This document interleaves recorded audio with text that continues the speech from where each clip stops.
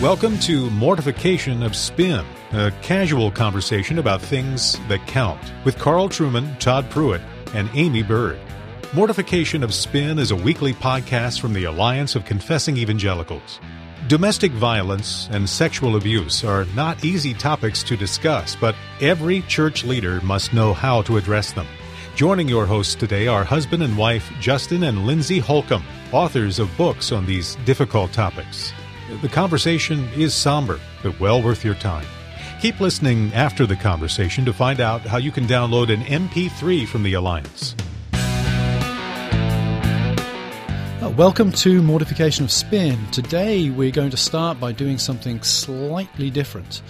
We have a couple that we are interviewing today, Justin and Lindsay Holcomb. And we want to start by finding out just how stable and secure their marriage is by playing a version of the Newlyweds game. I'm going to ask Justin and Lindsay a series of questions to which they will give a spontaneous answer, and then their partner will reflect upon the accuracy or otherwise of the response. And at the end, I will use all of my pastoral sensitivity to make a recommendation to them on how to pursue a further marital harmony. Are you ready, Justin and Lindsay?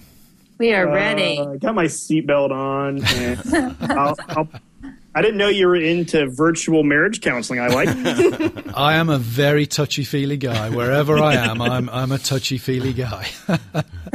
Okay, Justin, the first question is for you. When your wife says, honey, they're playing our song, what song are they playing? Oh, that's going to be No Ship Coming In from Lost Dogs. Ooh. I have no idea what that is, but Lindsay, is that an accurate account or not? That would be it. He did good. Fantastic. It was either going to be that or Marvin Gaye. Let's get it on. I see he went with the safe answer. Well, I went for the romantic. The song "No Ship Coming In" from Lost Dogs was actually a song we had played at our wedding. So that really is kind of our song. But she is right. The song that's kind of like the more typical.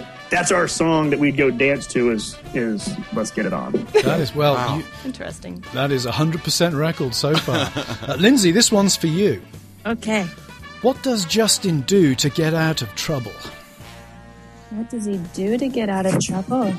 Oh, dear. We can guess what he does to get into trouble. I don't know if Justin ever gets into trouble. I don't know if he ever gets himself into trouble. He's really good at apologizing and owning up to stuff, probably. So I would say that would be his MO. He likes to apologize. Wow. And take ownership. Justin, is that an accurate account? Yeah, that is. I do like. I assume it's my fault, so she is correct on that. I assume that I'm wrong, and I'm quick to assume responsibility and apologize. But if I'm trying to get out and because I'm embarrassed or something, I'll play dumb, and I just won't get. Yeah. What are you talking about? The oldest trick in the book. Is that what that is? I think I need to issue a disclaimer at this point for any husbands and wives who are listening to this podcast. Justin is exceptional. You should not expect this standard of behavior from your typical husband. That's true. That is true. Justin, when was the last time you got Lindsay flowers? Wow. Oh, I think today. I don't know if it was her birthday or if it was. I think it was her birthday. It's our anniversary because they're both like a week within each other. I know for sure anniversary, but I don't know if I got them for your birthday. No, it wasn't my birthday because remember we went on our trip. Yes. So it was the anniversary. We were in Nicaragua on my birthday. So he took me to Nicaragua on my birthday, but flowers the week prior would have been anniversary. Fantastic. Again, I think we should use the disclaimer, guys. Yeah. Yes. Though I would want to say, don't typically take your wife to Nicaragua on her birthday. She may not thank you for it. Well, I mean, she did pick "Let's Get It On" as our theme song. So I mean, I'm highly motivated. Lindsay, second question: what percentage of the housework would Justin say he does, and what percentage does he actually do? What is housework? Does housework include bills and all that stuff? Are we talking? No, we're talking vacuuming, washing up, laundry.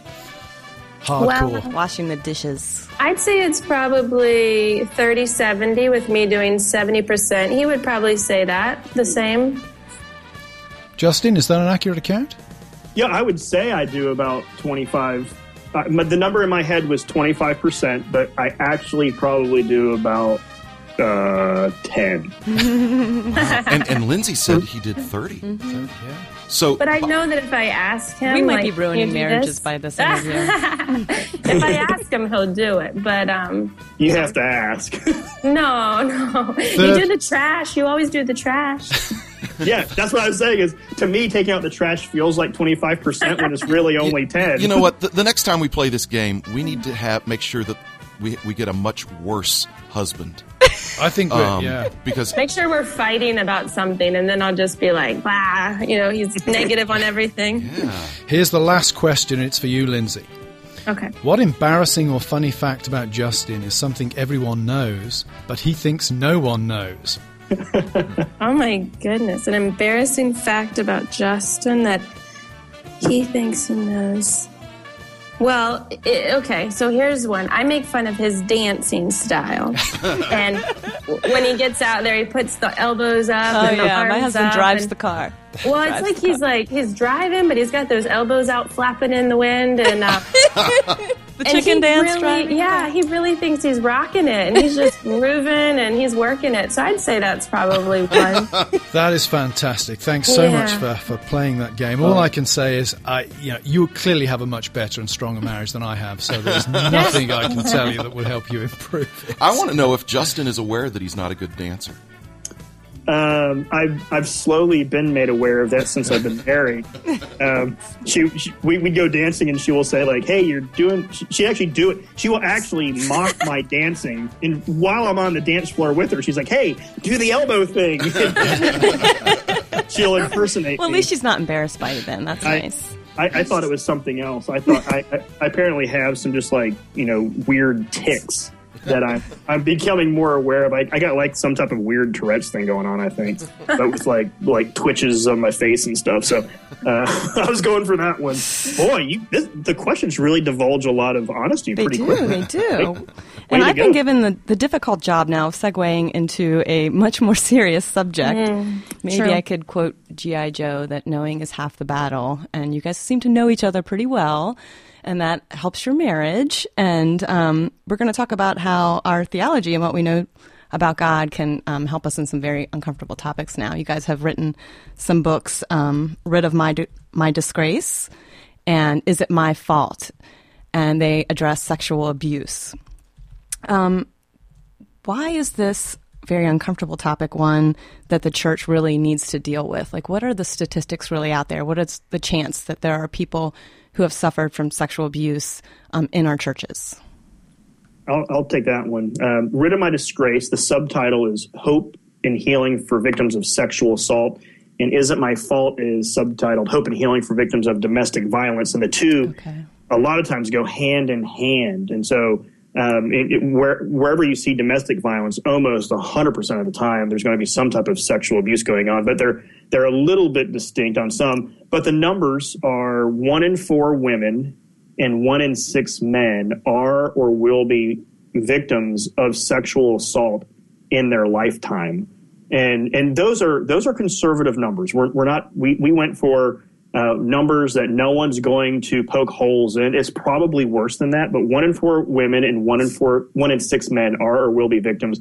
Domestic violence, the numbers on that are about 1 in 4 women. It's almost predominantly women are the victims. There are males who are victims of domestic abuse, and there's so much shame on them that getting them to admit it and say that is really hard. But we do know about 1 in 4, 1 in 5 women are suffering domestic abuse, and that's in the United States. Worldwide, it's about 1 in 3, and those are the stats. The reason the church needs to get involved in this, I mean, Lindsay could say a lot on this. She worked as a case manager at a domestic violence shelter and a sexual assault crisis center, so she worked on the ground on both issues. We met, I was working in the church and she was working as a case manager. I mean, I can tell you from the church why we need it, because we have the gospel and only the gospel brings the hope and healing needed. But practically, Lindsay, what does the church need to know about these issues? Well, I think the one thing when Justin and I first started talking about this, we were dating, and, I was asking him, what resources do I have to give to these women? I see a lot of women coming in, they maybe 5 years later, they'd come back in, and I was hearing their story and looking up their case, and they had been there prior, and seeing that a lot of what these secular agencies were able to give them was just kind of self-help, behavior modification, try this, pick yourself up, you can do this. And of course, it just was failing them because they needed something more rooted in the gospel and that God hears their cries. So then when I started asking Justin, well, what do we have to give to these women? We just started looking around, and there was not a lot of material or books that are written on these issues that are theologically sound and practical. And a lot of pastors, Justin told me, I was shocked. He said, when you go to seminary, maybe you get like a teeny tiny course on abuse, but more likely than not, it's not happening. So a lot of pastors are just uninformed. They don't know the resources in the community, and many of them would rather just think, well, not in our church. We are, we have very wealthy population, our churchgoers. This would never happen in our congregation. They just would rather think this isn't going on. This is something that happens in other parts of town. So a lot of it was just the ignorance, and we just realized we needed to put something out there for pastors and caregivers and for the victims to know, what does the Bible say? What is going on? This happened years ago, but I'm still dealing with this. So that's kind of how it all came out from those experiences. Now, Lindsay, one of the things that I wrestle with at the church where I pastor is, how do you go about creating a culture within the church where people feel able to come and tell the elders, those in authority, that this kind of abuse is going on? Justin alluded to the fact that men find it very difficult to own up to being abused, and I can, as a man, I can certainly sympathize with that. But clearly, there's an onus on the church to promote an atmosphere, a culture within the church itself where people feel free to be able to confide some of their deepest and darkest issues to the pastor and to the elders, to those in authority. Do you have any recommendations or any thoughts on how we might go about cultivating that kind of atmosphere? I do. I think two very simple ways. One, and we noticed this with Justin, if you as a pastor just start inserting this into your sermons from the pulpit, people hearing it in the congregations, just knowing, wow, my pastor mentioned this, he must or she must care about this issue. It really does break down those barriers, because many times Justin would just mention it maybe, a couple sentences or for a few minutes in a sermon, and women and men came out of the woodwork and just started telling their stories, asking for resources, some, right after the sermon, and then some just through email or maybe later on in the week. So I think just speaking about it in the pulpit and bringing the issue to light lets people know, oh my goodness, this is something that my pastor understands. This is something we can talk about. This doesn't need to be swept under the rug like I was told for so many years. And then having classes, whether it's, redemption groups or a counseling group, or training lay leaders to be, caregivers or support members that can walk alongside somebody, bringing in counselors if your church can afford it, counselors that are well versed and equipped on this issue, and then also are able to apply the Bible practically and theologically correct to this issue. So those are different ways that it can happen. But I think just talking about it, when there's silence, it makes the victim think and just be confirmed, I must keep silent about this. Nobody wants to hear about this really messy issue. And Lindsay, I would, every once in a while, I might say more than a sentence or two, but for the most part, when she says I would mention it in a sermon, I would literally say, hey, we just, in this passage, we see the grace of God for those who are, suffering. And that suffering could be suffering at your own hand.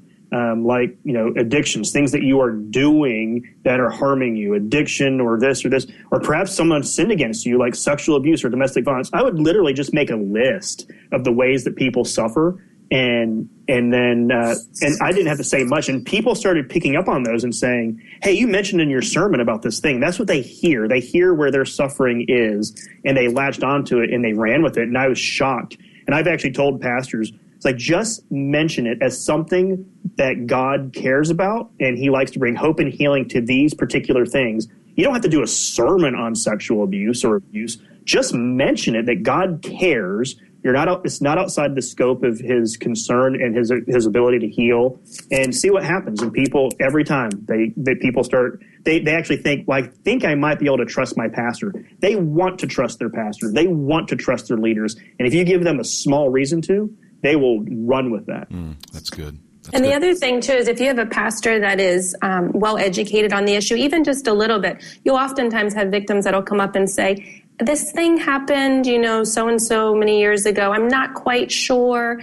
And because for so long, maybe just thinking, well, what happened wasn't so bad, or I never was hit, or my sexual abuse wasn't maybe the typical sexual abuse. It wasn't the stranger in the bushes. So there's all those myths and misconceptions that are around both of these issues. So if you have a pastor or if you have a team of well-equipped lay leaders that are able to say, well, actually, let's look at what you're telling me. Let me walk through this with you and let's understand this. Many times victims are sitting there thinking, well, mine wasn't so bad, but they're suffering under the weight of it. So if you have a pastor that understands, they'll be able to really educate and help walk a victim through the healing process. I wonder, because every pastor is going to deal with this because of the prevalence of either domestic violence or sexual abuse or both. What would you say are the first things a pastor needs to do upon hearing of an accusation? So, for instance, if somebody in the congregation where I pastor comes to me and says, this is what is happening to me, either domestic violence or sexual abuse, I know that there are certain legal responsibilities that would be helpful to hear for guys to know, but also pastorally, what are the first things I as a pastor ought to do in response to that accusation? Particularly, I would say, if I really don't have any frame of reference for it. So if it's, for me, out of thin air seeming, and I have no indication from that family that would ever give me a clue to that, I obviously don't want to say, oh, come on, I know your dad, that didn't happen, or whatever. But what are the first things I as a pastor ought to do in response to a claim of abuse or violence? I got a few. Do you want to go first? You want me to go, Lindsay? What? Well, you go first, and then I'll just tag onto it. It's fine. Everything I'm saying I learned from Lindsay anyway, so it kind of doesn't matter. The first thing internally I want pastors to do when they hear that is to assume that it's true. Right. Mm-hmm. And that's the first thing. Now, again, of course you don't know. You haven't seen this. And here's the deal. The reason you haven't seen it is because most perpetrators are masterful at hiding it and blaming the person who they're sinning against. And so they've made the person who's being abused feel like they're to blame. And so the goal is for no one to see it. So what you need to do is assume that it's true. The good news behind me telling you that is that domestic violence and sexual abuse are not frequently falsely reported. They're like all other crimes. They're falsely reported at the same rate or even less than other crimes. So if someone's telling you that, I mean, it's hard for anyone who's being abused to have the courage to say anything to anybody because they're afraid that they're going to get blamed or shunned and they feel shame. So there's already, for people who have been abused, there's already a sense of shame that they have to break through. People who there's not a lot of people who are doing false reporting and false stories. Now, Lindsay heard of one. I've heard of one in the years that we've been involved in this. There could have been more, but I just don't hear a lot of them. So one is assume they're true. Two, you want to ask them, are you safe? Is this something, there has been a threat. Are you safe now? And then you want to communicate something like, I am sorry. This is I like framing it. I like calling it what it is and saying, this person is sinning against you. And I am sorry for what you're going through, and indicating some type of compassion. And then, there are some things practically that we can do next. And so, assume it's true. Are you safe? You got to let them know, are you safe? And I'm concerned about your safety. Yeah. And I'm sorry, let's get to work and get some practical stuff going. So, Lindsay. Yeah, I mean, just to jump on what Justin said, assuming that it's true, just the very simple phrase of I believe you is huge for both victims of sexual abuse and domestic violence. Just the I believe you phrase And then, of course, you can, unpack the story later and get, more details if you have any hesitations, just because, I know this family, they would never do this. But just having the victim come to you so vulnerable and full of fear and shame, just saying, I believe you, is huge. But also, I would let pastors know, and I would want them to know, you don't have to be, just the prime resource for them. I would make sure that you have a community, like a safety net, that you have reached out in your community and you know the places to refer these women, that you can say, hey, listen, Susan, Good over at the domestic violence shelter. She's fantastic. I've met her. Let's call her. Let's get you in there to meet with her. She is a professional. I know that she deals with this every day. This is what she's studied. Let's go meet with her because she can help walk you through all the options. Because I wouldn't want a pastor to feel like the weight of, oh my goodness, I got to handle going to court. I got to help them with medical and the children. So there are great resources in the community that I think churches need to just make a bridge with, that they would have that connection. And I saw that all the time in the past, that these secular nonprofits are like, well, churches don't really want to work with us and we don't want to work with them. But how beautiful would it be if a pastor could say, I know this person, I know this group over there, let's go. They will be great. They are awesome. I know that you'll feel safe and loved there. Whether or not they go into a shelter program or not, it's a resource that's in your community. So I think that that's one thing pastors and churches can do, is make those connections so you will know where you can refer people. And Lindsay and I have walked with numerous men and women like that, because I don't want to encourage pastors just to hand people over and say, hey, I'm going to refer you and good luck and I'll be your pastor from a distance. What that looks like is having an expert alleviate the burden on a lot of the practical stuff about legal, medical, things like that. So you could, but you walk with them.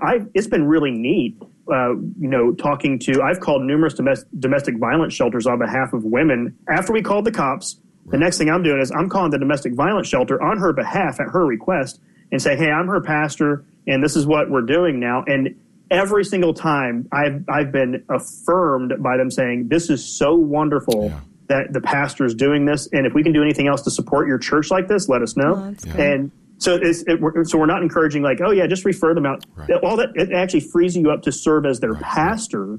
And then Lindsay did bring up the thing about believing and listening. There was a study that said, hey, people who are victims of abuse, what are the top 10 things that were beneficial for you? And number one on the top of the list was being listened to by someone in their community. I'm thinking cops, counseling. I mean, there was a list of amazing things. The number one by far was the fact that other people carried their burdens, their friends, their family, their pastor, their neighbor, somebody who they trusted listened to them. And it was shocking when I saw that, and I believe it. But having a resource of stats and results and research proving that, I mean, that's encouraging to pastors. Your job, one of the jobs, is to listen to that person, and then you can reply later as their minister. Yeah. What special conditions might apply if we're dealing with child sexual abuse? Justin, Lindsay, because it's one thing to have an adult come to you and say, my husband is beating me up, or my husband is raping me. What if you're dealing with 10-year-old, a 12-year-old? Now, again, I'm assuming there are clear legal reporting requirements here, so we'll assume that you've got to inform the police. But what special approach pastorally would you recommend in those kind of situations? It's going to be different based on if the abuse is from inside the family or outside of the family, because if it's outside of the family, you are suddenly pastoring the entire family through a lot of suffering and anger and resentment and guilt. The parents frequently will be thinking, and many times there could have been something they should have done. And so you have to deal with that sense of it's true. This horrible thing happened because you were careless, but not all the time. Sometimes it's just, an evildoer doing evil deeds. So you have to deal with a lot of issues of pastoring the entire family. And a lot of that comes with helping. For me, it looks like helping teach the parents to proclaim the gospel so they can actually do that to their child. I can do it. I can tell that child, however old they are, God's a good father. and you are pure and clean because of the work of Christ, and you have a hope, and you should not despair because of the road. I can apply the person and work of Jesus to that child, but I need the parents. As a minister, I want the parents to learn how to do that instead of relying only on some good advice. There's some great advice of things that you can do to help cope with some of the effects. In addition to some of those very practical things, spiritually, I want the parents to jump in there. If the perpetrator is a family member, now you are in a hornet's nest this is a mess, because you'll have either a desire to hide it, and if it's a grandpa or the brother, or keep it inside the family. So there's a lot more shame being heaped on the child, and a lot more shame for the family that's going on. So it's a different monster if it's the perpetrators within the family, and there's a lot more confronting work in applying the truth of the law to you're trying. At some points, I'm just saying you cannot hide behind the idolatry of your family's good name at this point at the expense of your child. And I'm basically dropping the hammer of the law on the people, hoping that it might shatter and soften some hearts and start getting to the truth. Yeah, and I would just add that the priority, at any point, but the priority is always the victim. And so pastors oftentimes have that difficult, I've got this perpetrator in my congregation, I've got this victim, what do I do? The priority is always going to be the victim. And so protecting the victim and protecting other children. And oftentimes we've heard stories where, they'll continue to let the perpetrator come to that church, and that could be a whole nother radio show. But yeah. I think just letting the pastors know, keep the focus on the victim. What is the victim needs? Whether the victim's 10, 30, 100, it's always what does the victim need? And that's my priority. But also just, this is a ministry of long suffering. And when it comes to domestic violence and sexual assault, you may walk with a victim through this for the rest of her life. And so the whole healing process doesn't look the same for every particular person. And I would say the pastor gets support so you don't feel alone, because it's tough. It's exhausting. It can be frustrating. And I can say that just because, I came from a home of domestic violence, and oftentimes it's like, Mom, why don't you just leave this situation? And so feeling frustrated as a kid like that, how much, I can understand a pastor, why does she keep going back? Why is she still? And so the more a pastor can educate themselves on the dynamics and trying to understand how oftentimes this is just generations of learned behavior, generations of abuse that this person's dealing with. What a privilege to be able to walk in that with a victim, but also it's tough. And so getting support.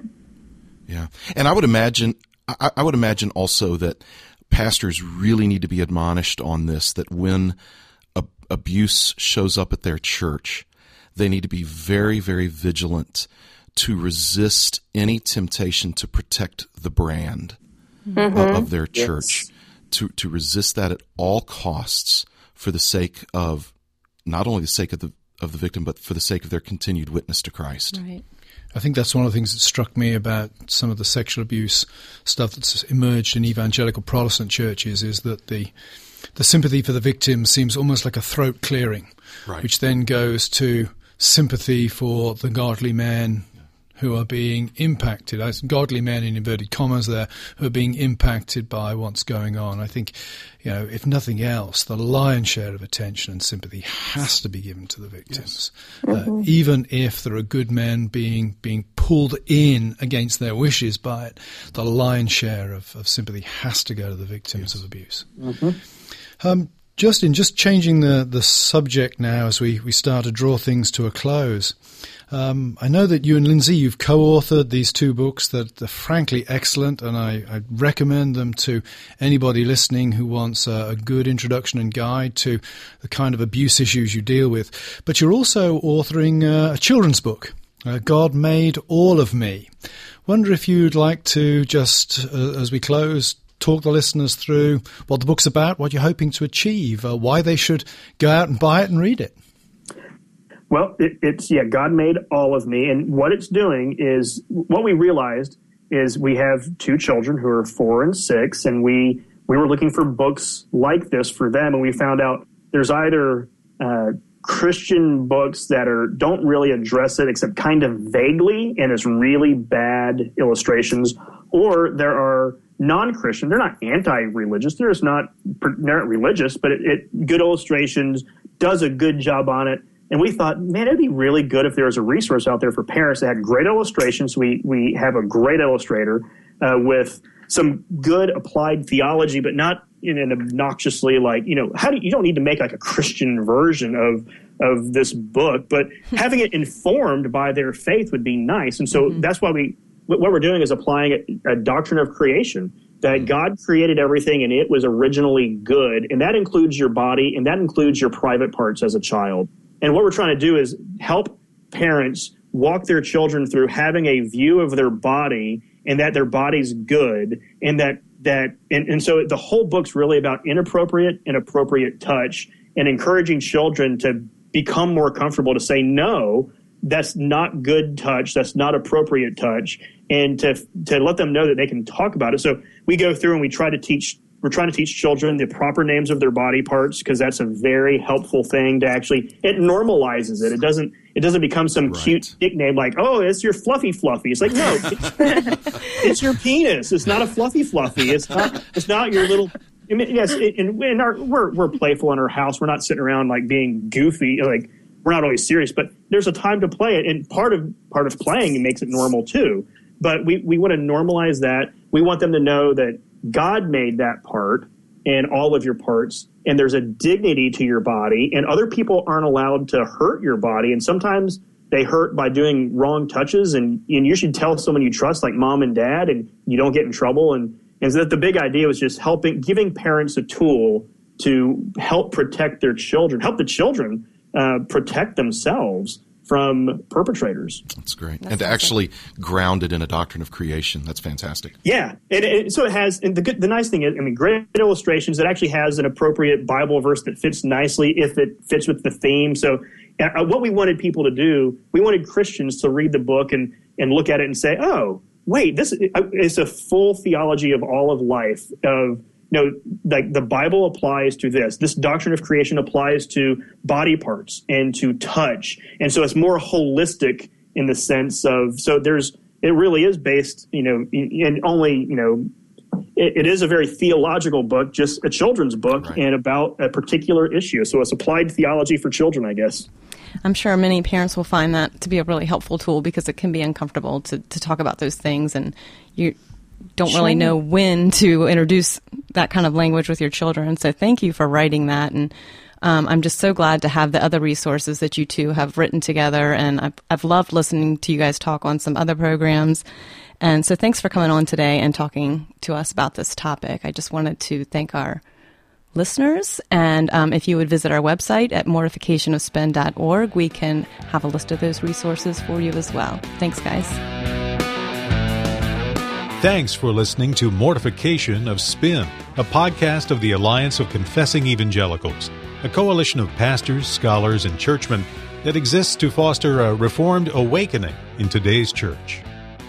Head over to mortificationofspin.org to download Not in My Church, Tackling Sexual Sin and Sexual Sinners with Gratitude by David Garner from the 2015 Philadelphia Conference on Reformed Theology. On the next episode, the hosts use an old book to talk about new issues in the church. Those churches that do not have a strong sense of self-identity, which requires, of course, a clear polity and an elaborate confession of faith, stand very little chance of being able to, I would suggest, keep their people on board, given all of the cultural pressures that are coming, and secondly, offer an articulate and well thought out response to many of the cultural challenges. All that and more next time.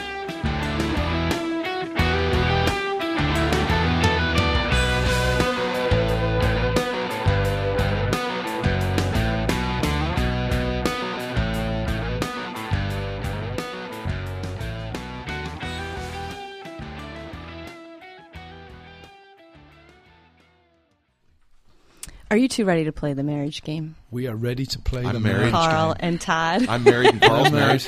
We're both Okay, married. Todd. Uh-huh. When Carl says, honey, they're playing our song. What song are they playing? Well, knowing that Carl loves Elton John as much as I do, I would have to say, I guess, Tiny Dancer. Ooh. Carl, did he get that right? I'm almost inclined to phone my lawyers at this point. I think for Todd and myself, it's got to be Rush's Working Man. There you go, Working Man. Working Man by Rush. Or Free Will by Rush. Free Will, nice Pelagian song. Okay, Todd, close your eyes. Mm-hmm. Carl, what color are Todd's eyes? And what is his shoe size? His eyes are bloodshot, generally. And his shoe size... All that pipe smoking. I'm guessing 15. He's absolutely right. Okay, Todd, what does Carl think he has the most of? A good sense of humor, a good sense of time, a good sense of style, or none of the above? He thinks he has all of those things. That is correct. The answer is correct. I cannot deny it. All of the above. Okay, one more. Carl, what is Todd's Achilles heel when it comes to food? Todd's Achilles heel and veggie burgers. We went to this restaurant at lunchtime, and he actually said to me he'd rather go to the other restaurant because the actual quotation was, "The veggie burger there looks really good." You sit upon a throne of lies. You smell of beef and cheese. All right, that'll be a good end time. Oh my.